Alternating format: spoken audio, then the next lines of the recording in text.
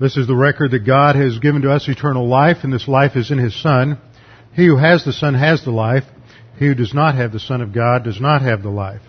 He who believes on Him is not condemned, but he who believeth not is condemned already, because he has not believed in the name of the only begotten Son of God. For there is no other name under heaven given among men whereby we must be saved. For by grace you have been saved through faith, and that not of yourselves, it is the gift of God, not of works, lest any man should boast. For I am persuaded that neither death, nor life, nor angels, nor principalities, nor powers, nor things present, nor things to come, nor height nor depth, nor any other created thing, is able to separate us from the love of God which is in Christ Jesus our Lord. For of Him, and through Him, and to Him are all things, to whom be the glory forever and ever. Amen. Before we begin our study this morning, let's make sure we're in fellowship, so we'll have a few moments of silent prayer to give you the opportunity to use 1 John 1:9 if necessary, and then I'll open in prayer. Let's pray.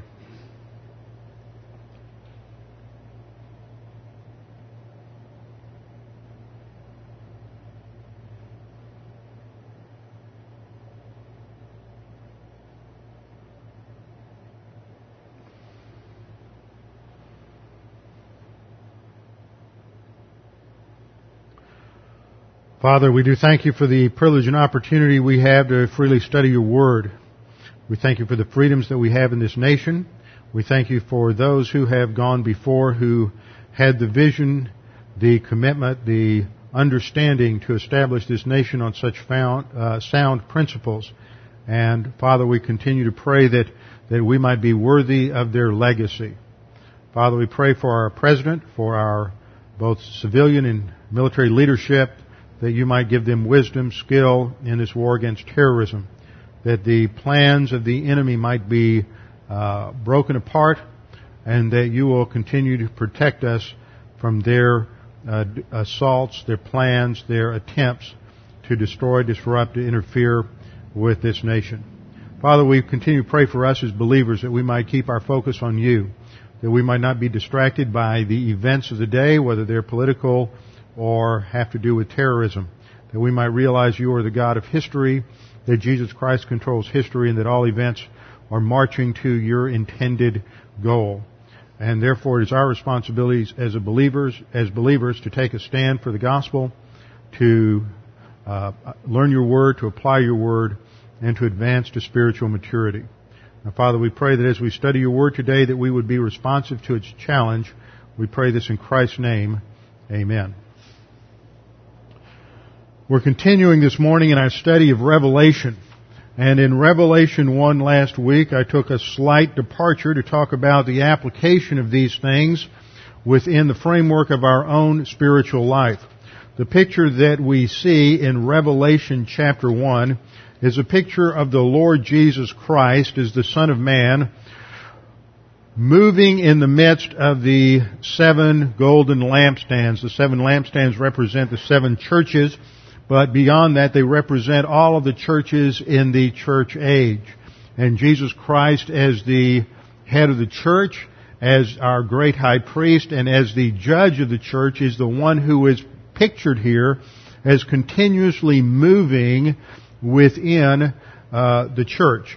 He is pictured as a priest judge, not as a priest king, although he is that, but the picture here is of Jesus Christ as priest judge, which emphasizes his ongoing, present-time activity in the church to purify the church through experiential sanctification.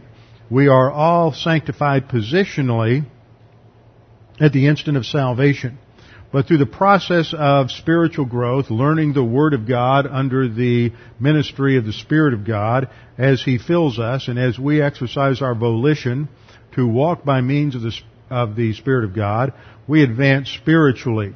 The consequences of the inculcation of Bible doctrine, the consequences of its assimilation into our thinking, produces application in various different spheres of our life. This is where I started off last week. I want to add some comments to this. And we looked at the fact that application begins first and foremost in terms of our own personal life. in terms of our own personal growth. It has application in terms of putting to death the deeds of the flesh, the sin nature. It has to do with putting aside human viewpoint thinking, or what the Bible calls worldliness or cosmic thinking. And it has to do with trusting and relying upon the Lord in terms of the angelic conflict. So we personally are dealing with these three enemies: the flesh, the world, and the devil. But application is not private. We are not islands. We are not just individual believers. You don't break down the body of Christ into its individual parts and we just sort of go through time individually. This is where you've had a negative impact of American, sort of the American worldview of rugged individualism impact Christianity, where each Christian is isolated, operates on his own, and we just sort of bump against each other every now and then at church, but the whole issue begins and ends with this personal issue, and it involves, and of course the distortion here involves a distortion of privacy. So it not only affects us personally, the Bible says, but when we are filled with the Spirit, it talks about in Ephesians 5:19 and following that it has a consequent impact not only in our personal life, but also in our marriage. So it impacts Christian marriage, husbands' responsibilities to wives, wives' responsibilities to husbands, parents to children, and children to parents. So it impacts marriage, it impacts family, but it impacts our relationship with society at large. And that involves our relationship with employees or employers. So that this expanse goes out from our personal life and moves out through these progressive stages of involvement. And when it comes to society, it also impacts our role in relationship to government and politics. Now that's going to differ from culture to culture, nation to nation, and history, because an individual's relationship to government is not defined necessarily by Scripture, although the overarching purpose is, the framework is. But ultimately it's defined by the kind of government that you have in any particular society. For example, in ancient Rome, under the Roman Empire, an individual citizen did not impact government policy, government decisions, legislation, things of that nature. You didn't have one man, one vote kind of a setup. And even though you had extremely harsh rulers, such as Nero, Paul, during the time of Nero's reign, pens his very famous discussion of the role of the believer to the authority of the nation in Romans chapter 12. And Romans chapter 13, where he says, "Let every soul be subject to governing authorities, for there is no authority except from God, and the authorities that exist are appointed by God." Now that includes Nero. That includes Brezhnev. That includes Lenin. That includes any number of evil rulers. And this is something that people have to take into account when they are looking at their responsibilities as a believer, is that God is the God of history. Jesus Christ controls history, and He establishes the national authorities, and even when there is a tyrant in power, that does not mean that the individual believer has an inherent right to rebel against that tyrant. That goes against Romans 13. So we have different arenas. For example, now in the United States of America, if you're a citizen here, you have certain responsibilities that are incumbent upon you as a citizen of the United States that involve political involvement. You need to vote. You need to be aware of the issues. You need, as a Christian, you need to be involved.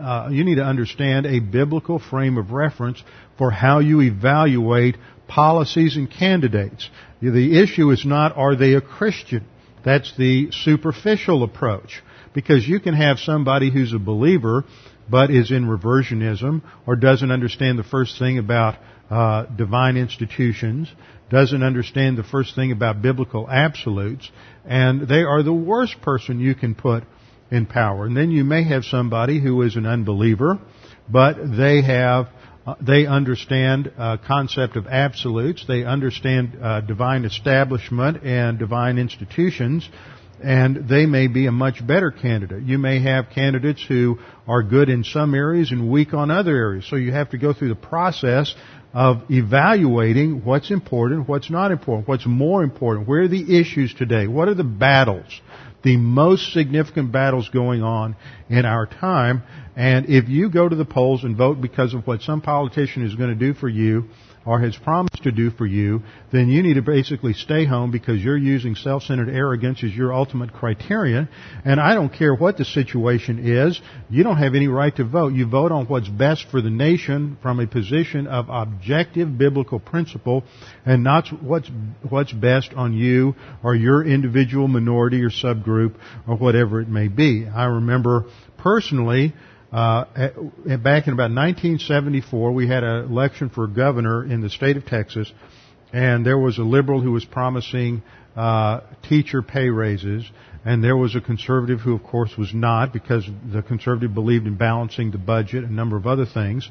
And I couldn't believe the teachers who would vote for the pay raise, despite the fact that there were numerous other policies that this particular candidate would have put into effect that were negative for education, negative for social programs, negative on other things, simply because this person was going to benefit their particular group and they were going to have a little more money in their pocket. If a person votes on that basis, they lack integrity, they lack objectivity, they're voting from a subjective viewpoint, and they are ultimately an enemy to the Constitution, an enemy to the nation. And this is what happens when a society is in deterioration, is that people vote what's good for them because they can't vote for what's good for the nation because they've lost an objective criterion. They have no objective evaluation point by which to evaluate. And many times, if you're a believer, you find yourself in the unfortunate position of mostly voting for, you're not really voting for the candidate you're voting for, you're just hoping he gets in because he's not as bad as the other guy. And you know that you will decline at 100 miles an hour if one guy gets in, and will decline at 70 miles an hour if the other guy gets in. And so you're just putting the brakes on a little bit, and unfortunately that's where we find ourselves. So last time I talked about the role of believers in the local church and functioning as salt and light in the nation. What are the boundaries? How do we know what to do? And should we be doing things? And the conclusion was yes, we need to be involved, not as a church per se, but as believers. You need to be knowledgeable. There are a number of, today we live with the internet, you have a number of different websites that offer a lot of information. And I was just last week I got started on this because we had attended the Concerned Women for America meeting down in D.C. And even though there are some things that they are pushing that are not things that I would push or not my priorities, nevertheless they have some good things. One thing that I noticed on their website, which is www.cwfa.org, is that you can click on and find your representative, type in your zip code, gives you your representative, your senator, and lists all the various bills before the Senate and before the House. And you can go in and you can click on the link for the bill, and it'll take you to the bill. You can read the bill. You can click on another link, and you can get an email form to send a letter to your congressman or senator. And you know, it's not like the website's telling you how to vote or what to say, but it's a great place to go to communicate, to find out what's going on, to see how these people have voted, what their record is on their votes, so that you can be knowledgeable when it comes time to vote. Those were some of the things I emphasized last time.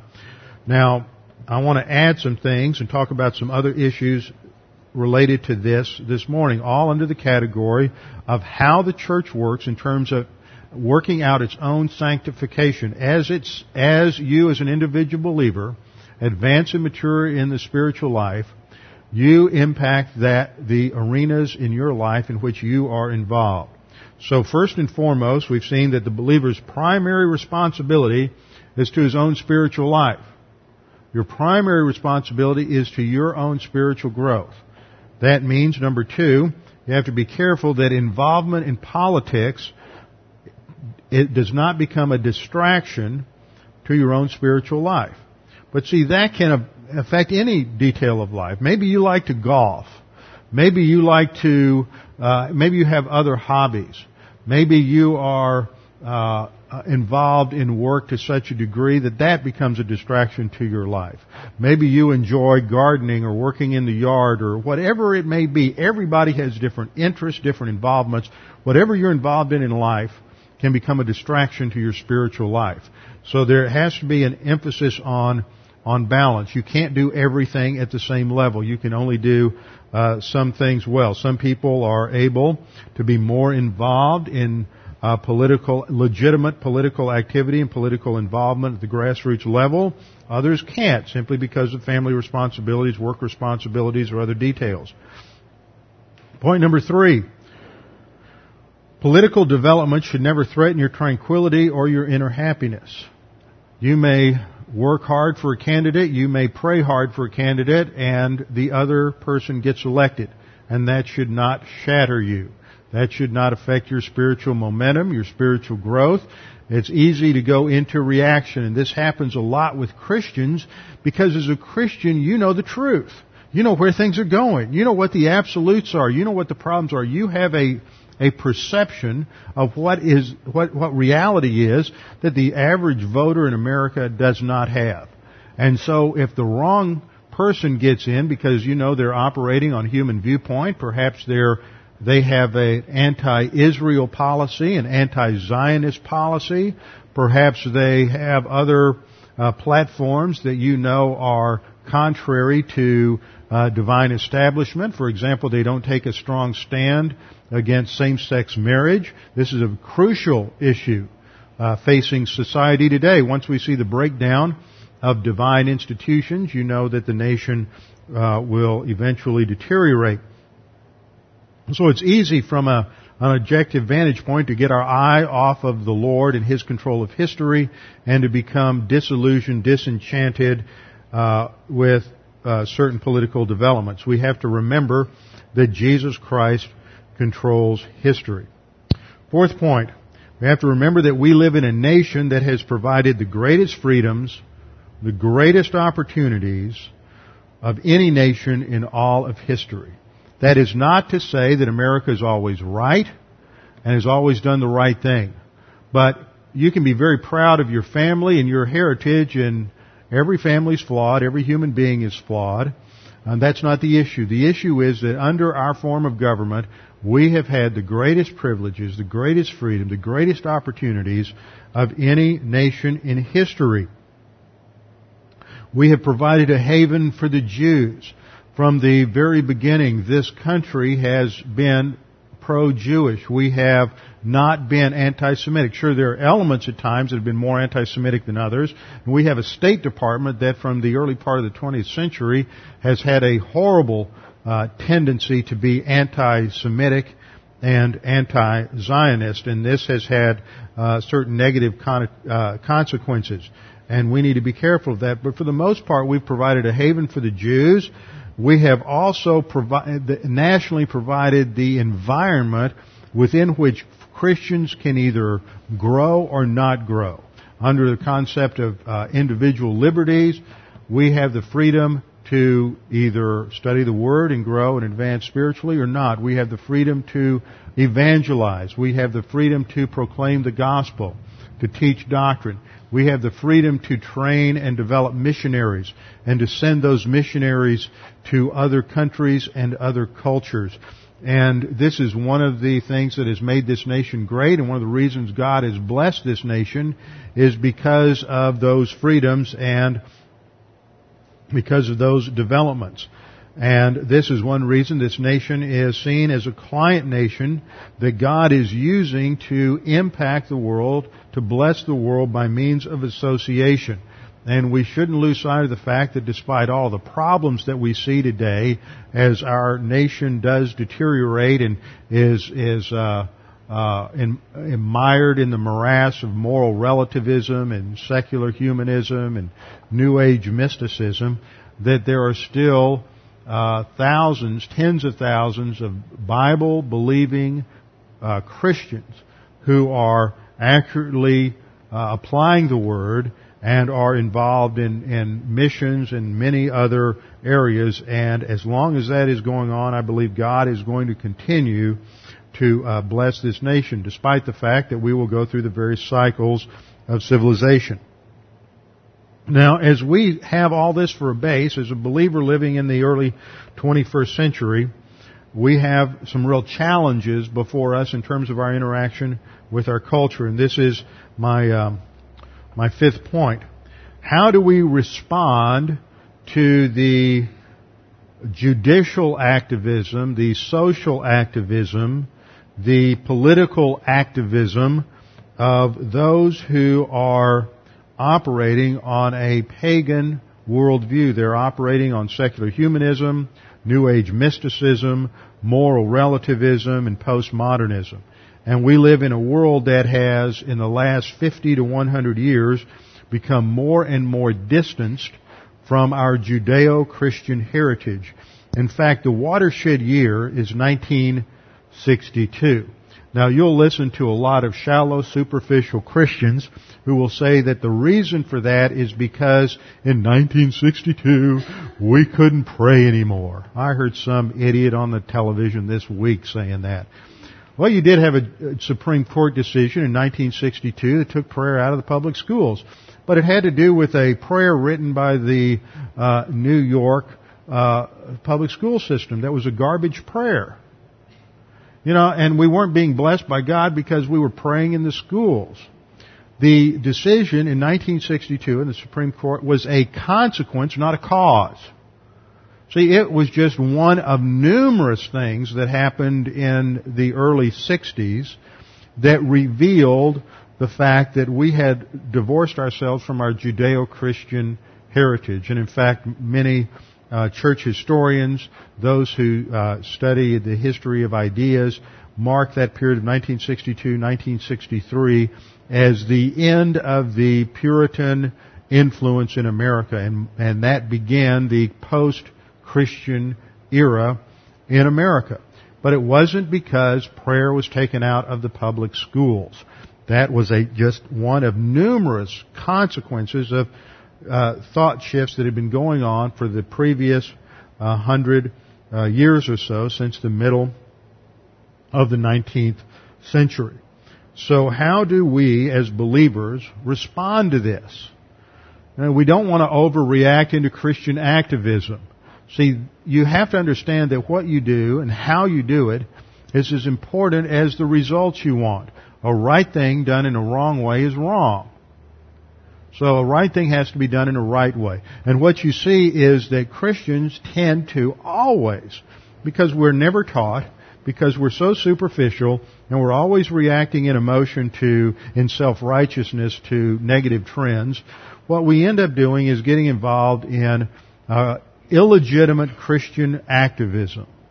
And I mentioned this last time, and I want to talk about just what activism is and what activism is not. Essentially, Christian activism is the inordinate use of the world's methodologies to achieve a Christian impact or Christian result. And see, what you see, a classic example of this is what took place in the 1980s and early 90s with a Christian anti-abortion group called Operation Rescue. And Operation Rescue went to the extreme of whether they officially endorsed bombing abortion clinics or not. They certainly set the ideological framework for it. And with with marching, demonstrations, all kinds of illegitimate activities under which are classified as civil disobedience. Now, when you get into passive resistance, civil disobedience, these are methodologies that came into the political sphere through whom? Who was the first person in the 20th century to really maximize the use of nonviolent resistance? It was Mahatma Gandhi. So here you have a Hindu operating on pure paganism who develops this methodology of resistance and civil disobedience. So it has an effect. It leads to getting the British out of India and a number of other factors. So it achieves results. Okay, you get a bunch of airhead Christians who come along and say, let's follow that same methodology. So you're going to use the devil's methods to accomplish so-called Christian ends. Well, that's just erroneous. We have to build as I keep saying over and over again, we have to build our understanding of everything in life from the Scripture. Political involvement, political philosophies, legal philosophies, social standards, everything has to start from the Scripture. So we have to see what the Scripture says about these kinds of things. So let's look at some examples of civil disobedience in the Bible, because there are examples of civil disobedience. Now, let's set the stage. So we're going to go through a number of passages. Let's turn in our Bibles to Exodus chapter 1. Exodus chapter 1.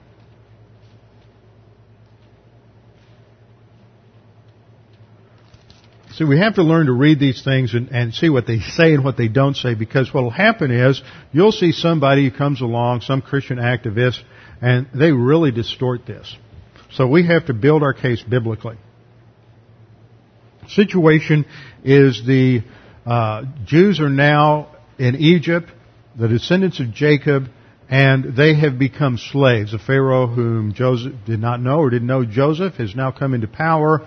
The Jews have become enslaved, and there's a prophecy known that a deliverer is going to be born among the Jews. This is, of course, foreshadowing what will happen with the birth of the Messiah. As a result of this, we're told in verse 15, then the king of Egypt spoke to the Hebrew midwives, of whom the name of one was Shiphrah, the name of the other was Puah. And he said, when you do the duties of a midwife for the Hebrew women, and see them on their birth stools, if it is a son, then you shall kill him, but if it is a daughter, then they shall live. Okay, we're going to operate here population control, and we're going to prevent the coming of this deliverer. And so they're basically told by the authority, let's put this on the overhead. Here you have the civil authority here, CA. In this case, the king of Egypt. And the king of Egypt specifically addresses these two individuals, and we can assume that if there's a population of about 2 to 3 million Jews, that they aren't the only two midwives. But they must have been in charge of the midwife guild, and so this would apply to them as well as all of the other midwives. So it's a direct order. I'm going to put D-O here for a direct order telling them to murder these infants. Okay, and what do? Do they get the guild together and let's march on the Pharaoh's palace, and we're going to have a sit-in, and we're going to have all of our placards up, and we're going to organize everybody and change things? That's not what they do. They just say, great, fine, that's great, and then they go out, and when they're giving birth, they just don't do it. They don't violate what the principle of God. That God has said not to commit murder, although that's clearly articulated in the Mosaic Law, not at this point, but murder is still wrong. They know that. And God has said that they should not murder, so they're not going to murder. But they don't react to the Pharaoh. They don't make an issue out of it. They just say, fine. They go home, and they do what is right before God. And then they're going to get called on the carpet for it, because eventually it becomes clear there's a lot of male babies that aren't being killed. And in verse 19 we read, and the midwives, verse 17, but the midwives feared God, and did not do as the king of Egypt commanded them, but saved the male children alive. So the king of Egypt called for the midwives and said to them, why have you done this thing and saved the male children alive? And the midwives said to Pharaoh, in verse 19, because the Hebrew women are not like the Egyptian women, for they are lively and give birth before the midwives come to them. So they basically rationalize and cover their tracks and say, well, we just didn't get there in time. Therefore, verse 20, God dealt with the midwives, and the people multiplied and grew very mighty. God dealt well with the midwives, and the people multiplied and grew very mighty. And so it was because the midwives feared God that He provided households for them. So this isn't civil disobedience in the sense of going out and staging demonstrations or sit-ins or riots or things like that. They simply say it's a personal decision made by each individual as to whether or not you're going to do what the civil authority says. The civil authority is mandating a course of action, and the individual is saying, that violates Scripture, I'm not going to do it. Okay, let's look at another example of so-called civil disobedience. Turn to Daniel. We've got 3 great examples of civil disobedience in Daniel. Daniel's a great book for this because here you have Jews who are living in the midst of a pagan empire. They're living in the midst of Babylon and later the Persian Empire, and they have to apply doctrine as a minority within that pagan system. The same, you can see how the principle applies to us as believers. We're not of the world, but we're living in the world, and we have a direct application. So the first situation they faced had to do with the diet. As Daniel and his peers were taken captive in 605 BC by Nebuchadnezzar and transported back to Babylon, they're going to go through a retraining and re-education program. They're going to be part of the public education system, and they're going to be inculcated with the pagan values and the pagan education of the Babylonians. And along with that, the Babylonians have set a particular diet for them. Their FDA program had decided what the best diet was for these men, and that was what they had to eat. But it violated the Mosaic Law. So once again, you have the same situation. You have a civil authority, in this case the king of Babylon, giving a direct order to believers to, in this case, to eat certain things that were prohibited specifically by the Mosaic Law. So how did they respond? Did they gather together and Azariah, Mishael, and Hananiah get together? That's the original names of Shadrach, Meshach, and Abednego. Did they get together and organize all the students together and say, okay, we're going to have a sit-in and we're going to protest this. We're going to go outside and march around the king's palace? No, that's not what they did. Look at verse 8. Daniel 1, verse 8. But Daniel purposed in his heart. They made a personal decision that they were not going to disobey God. No matter what happened to them, they would not disobey God. He purposed in his heart that he would not defile himself with the portion of the king's delicacies, nor with the wine which he drank. Therefore, he requested the chief of the eunuchs that he might not defile himself. See, he's using good common sense. He's not going to make an issue about it. He's not going to create a scenario that's going to generate a reaction from the person in authority. He's not going to challenge their authority. He is going to work within the system to request the opportunity to follow the biblical mandate. And so he personally goes to the chief of the eunuchs, and probably, it doesn't say this in the text, we probably prayed about it ahead of time. And we're told in verse 9, now God had brought Daniel into the favor and goodwill of the chief of the eunuchs. And the chief of the eunuchs said to Daniel, I fear my lord the king who has appointed you food and drink. For why should he see your faces looking worse than the young men who are your age? So he said, wait a minute, I'm not going to do this. It'll be my head on the platter if this doesn't work. So Daniel presents a case. He says, okay, let's have a little test case.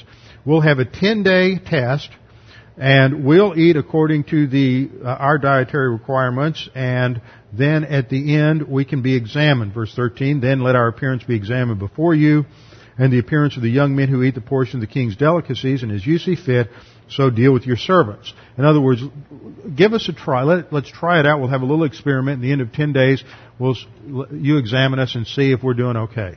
So he did, and they tested him for 10 days, and at the end of the 10 days, their features appeared better Verse 15, better and fatter in flesh than all the young men who ate the portion of the king's delicacies. And so this was one way in which that situation was handled. We see another example of civil disobedience in the 3rd chapter of Daniel. And here you have the situation where Nebuchadnezzar erects his statue of gold, and he's going to bring all of his subjects out on the plains of Dura and mandate that they all bow down and worship this idol when the orchestra plays. And so, once again, you have a civil authority giving a direct order to each individual to bow down and worship. And this violates, of course, the believers. They don't want to, and so Shadrach, Meshach, and Abednego don't do it. They don't make an issue out of it. They don't gather all their friends together and have a sit-in. They don't march on Babylon. They don't have a 1,000,000-man march or a 1,000,000-woman march or a 1,000,000-kid march or a 1,000,000-dog march. They just gather together and they just don't obey the command, which, once again, it's a command to specifically violate a mandate of God. They're not saying, oh, well, there's some principle that this just doesn't fit some biblical principle. There's a specific mandate of God that is being violated by this civil law. And so they're brought before Nebuchadnezzar, and Nebuchadnezzar questions them, and their response is given in chapter 3, verse 16. Shadrach, Meshach, and Abednego answered and said to the king, O Nebuchadnezzar, we have no need to answer you in this matter. If that is the case, our God whom we serve is able to deliver us from the burning fiery furnace, and He will deliver us from your hand, O king. But if not, see, they don't know that the Lord's going to deliver them. They know He might, that He could, but they don't know there's going to be a miracle. And so they say, but if He doesn't, let it be known to you, O king, that we do not serve your gods, nor will we worship the gold image which you have set up. And of course, we are all familiar with what happened, that they were cast in the fiery furnace, and it was so hot that the guards that put them in were killed in the process. Yet God miraculously preserved them, and when Nebuchadnezzar looked into the furnace, he saw one like the Son of Man with them. And the Lord Jesus Christ decided to spend a little time in warm fellowship with Shadrach, Meshach, and Abednego. Well, once again, let's look at the pattern. This is so important to observe. You have the civil authority specifically dictating, mandating, legislating a course of action to a believer. And that believer has to decide whether or not to do what the government is telling them to do or to do what God says to do. Now let's go to a New Testament example of this. New Testament example, Acts chapter 4. Acts chapter 4.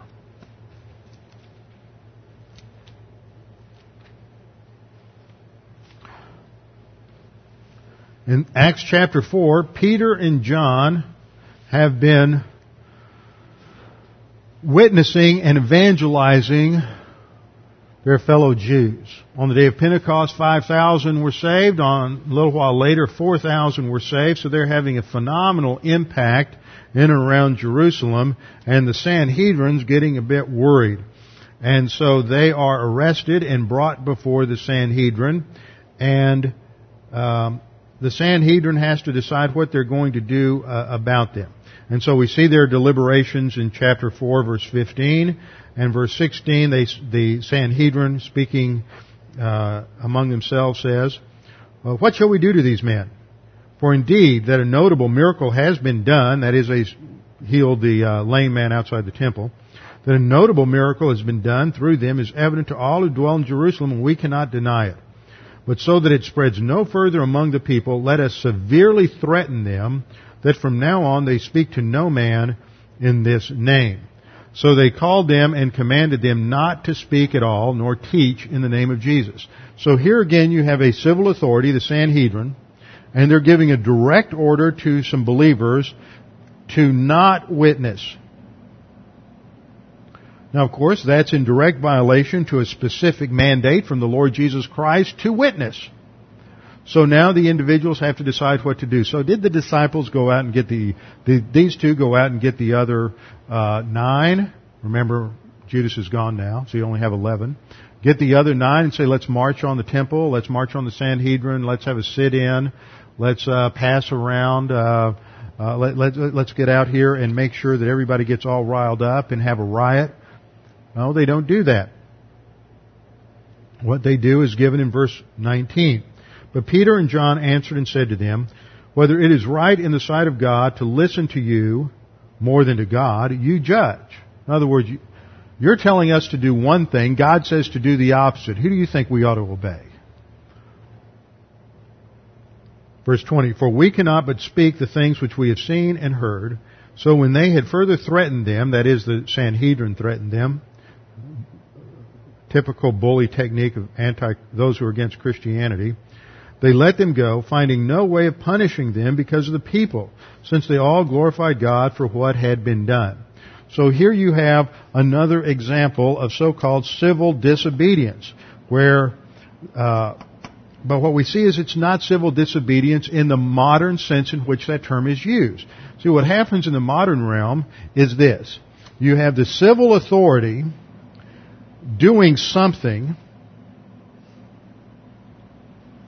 that are allowing, through legislation, are allowing certain kinds of action to be legal.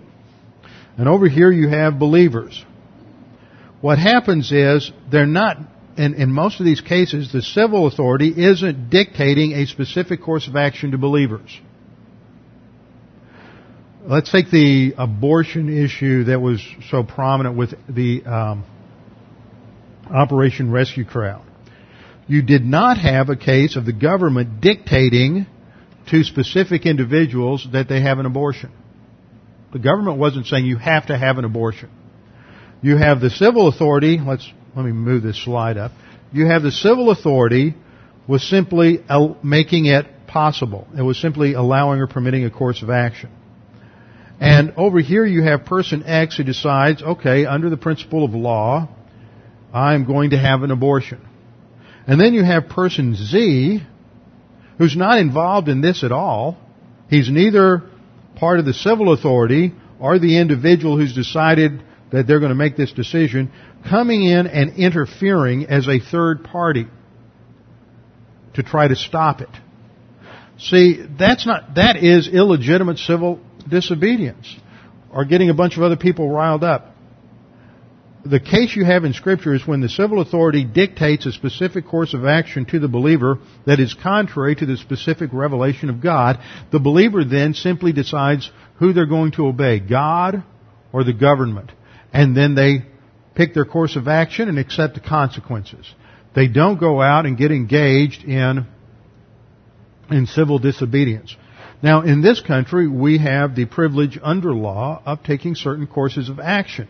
That when legislators pass certain laws that we deem to be inappropriate, wrong, violation of what we perceive to be the truth as believers, we have the right to influence through legislation, through writing, through political action groups, to influence legislation. These are legitimate, these are legal, these are ethical ways to handle the situation. And we as believers are no different from any other segment in society, and we have a legitimate right to be involved in those because that's part of the political structure of the United States of America. And so we should be involved to whatever degree we can, whatever level we can, and without it being a distraction to our own spiritual life and our own spiritual growth. And that is not illegitimate. It is completely legitimate to be biblically active. There's nothing wrong with signing a petition. There's nothing, but you're doing it as a citizen in the United States. You're being involved in the process. And that is legitimate. If Christians are silent, then we bear a responsibility for what may go wrong if that silence has an impact on it. There's an old saying that I've heard for years attributed to a Texas Ranger that the only thing necessary for evil to win is for good men to do nothing. And unfortunately, too many Christians, because they're so heavenly minded, they've become no earthly good, and they've basically removed themselves from the political impact. That's too worldly. Now, that hasn't been the case in the last 20 or 30 years. there's been more and more of an emphasis from the religious right and the fundamentalist right and the moral majority, etc. Unfortunately, there's also the illegitimate overreaction where you get into a lot of Christian activism. There's a balance, and there's a legitimate role for believers to be involved because they are believers and because they are at the same time citizens of this nation. But we have to be careful. All of that was all discussion of point number 5, which has to do with the fact that we should be involved but avoid Christian activism. Point number 6, we have to recognize that Christians who have access to absolute truth and therefore an absolute standard for evaluation can easily slip into arrogance and the illegitimate challenge of a nation's authority because they correctly see the injustice that's going on. That's very easy.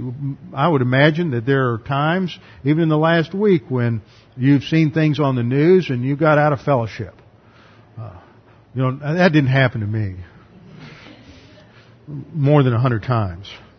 But if we look at things, look at how Jesus responded to the illegitimate and illegal activities of the Sadducees and the Pharisees when they brought him before various illegal trials, and they arrested him in an illegal manner, and they brought him before these illegal trials and judged him to be guilty of that which he was not guilty of and hung him on the cross.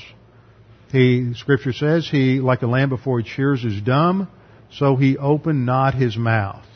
So he does not react out of arrogance or self-righteousness. Furthermore, look at Peter and John and how they respond. They don't get into illegitimate reaction in Acts 4. Look at how Paul responds. Eventually he's arrested and he's put in prison and he was beheaded. But we don't see that kind of negative reaction where he's going to gather the troops together and march on the emperor's palace in order to get freedom. You don't have people doing that kinds of things like they did to get Nelson Mandela out of prison in South Africa. See, that's using the devil's methods to do things, and then we baptize it and say that the end justifies the means. The end never justifies the means in any course of action whatsoever. Right thing must be done in a right way to be right. And this leads to point number 7, which is the challenge of living in a society that is in failure. We live in a society that is deteriorating rapidly and is disintegrating from the inside out. And this is all part of the trends of civilization. In 1787, there was a classics and history professor at the University of Edinburgh by the name of Alexander Tyler. And he was asked about the fall of the Athenian Republic. And this was his answer. He said, quote, "A democracy is always temporary in nature. It simply cannot exist as a permanent form of government. A democracy will continue to exist up until the time that voters discover that they can vote themselves generous gifts from the public treasury. From that moment on, the majority always votes for the candidates who promise the most benefits. A chicken in every pot and a car in every driveway. They always vote for the candidate who promises the most benefits from the public treasury, with the result that every democracy will finally collapse due to its loose fiscal policy, which is always followed by a dictatorship. This is the cycle. You can see it operating again and again and again. He went on to say the average age of the world's greatest civilizations from the beginning of history has been about 200 years. And during those 200 years, these nations always progressed through the following sequence. They went from bondage to spiritual faith, then from spiritual faith to great courage. From great courage, they understood liberty and they moved in the direction of liberty.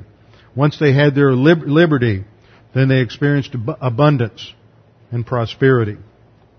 But once they had abundance and prosperity, they became complacent. So you move from abundancy to complacency. And then, once you become complacent, you move to apathy.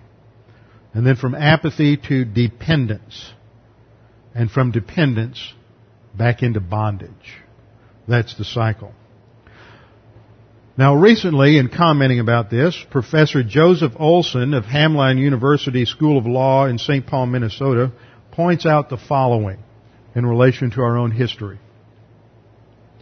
In the presidential election of 2000, Al Gore received, in the terms of the population of the counties that were won by Gore, he got the population of the counties was 127 million. The population of the counties, the total population of the counties that President Bush won was 143 million. The square miles of land won by Gore was 580,000 square miles. The square miles of land won by by Bush was 2,427,000 square miles. Gore won 19 states, Bush won 29 states. Now here's where it gets interesting. The murder rate per 100,000 residents in counties won by Gore was 13.2 per 100,000 residents. By Bush, it was 2.1. What a difference.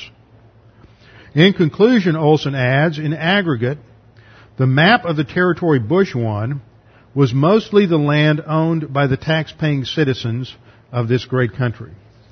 Gore's territory mostly encompassed those citizens living in government-owned tenements and living off government welfare.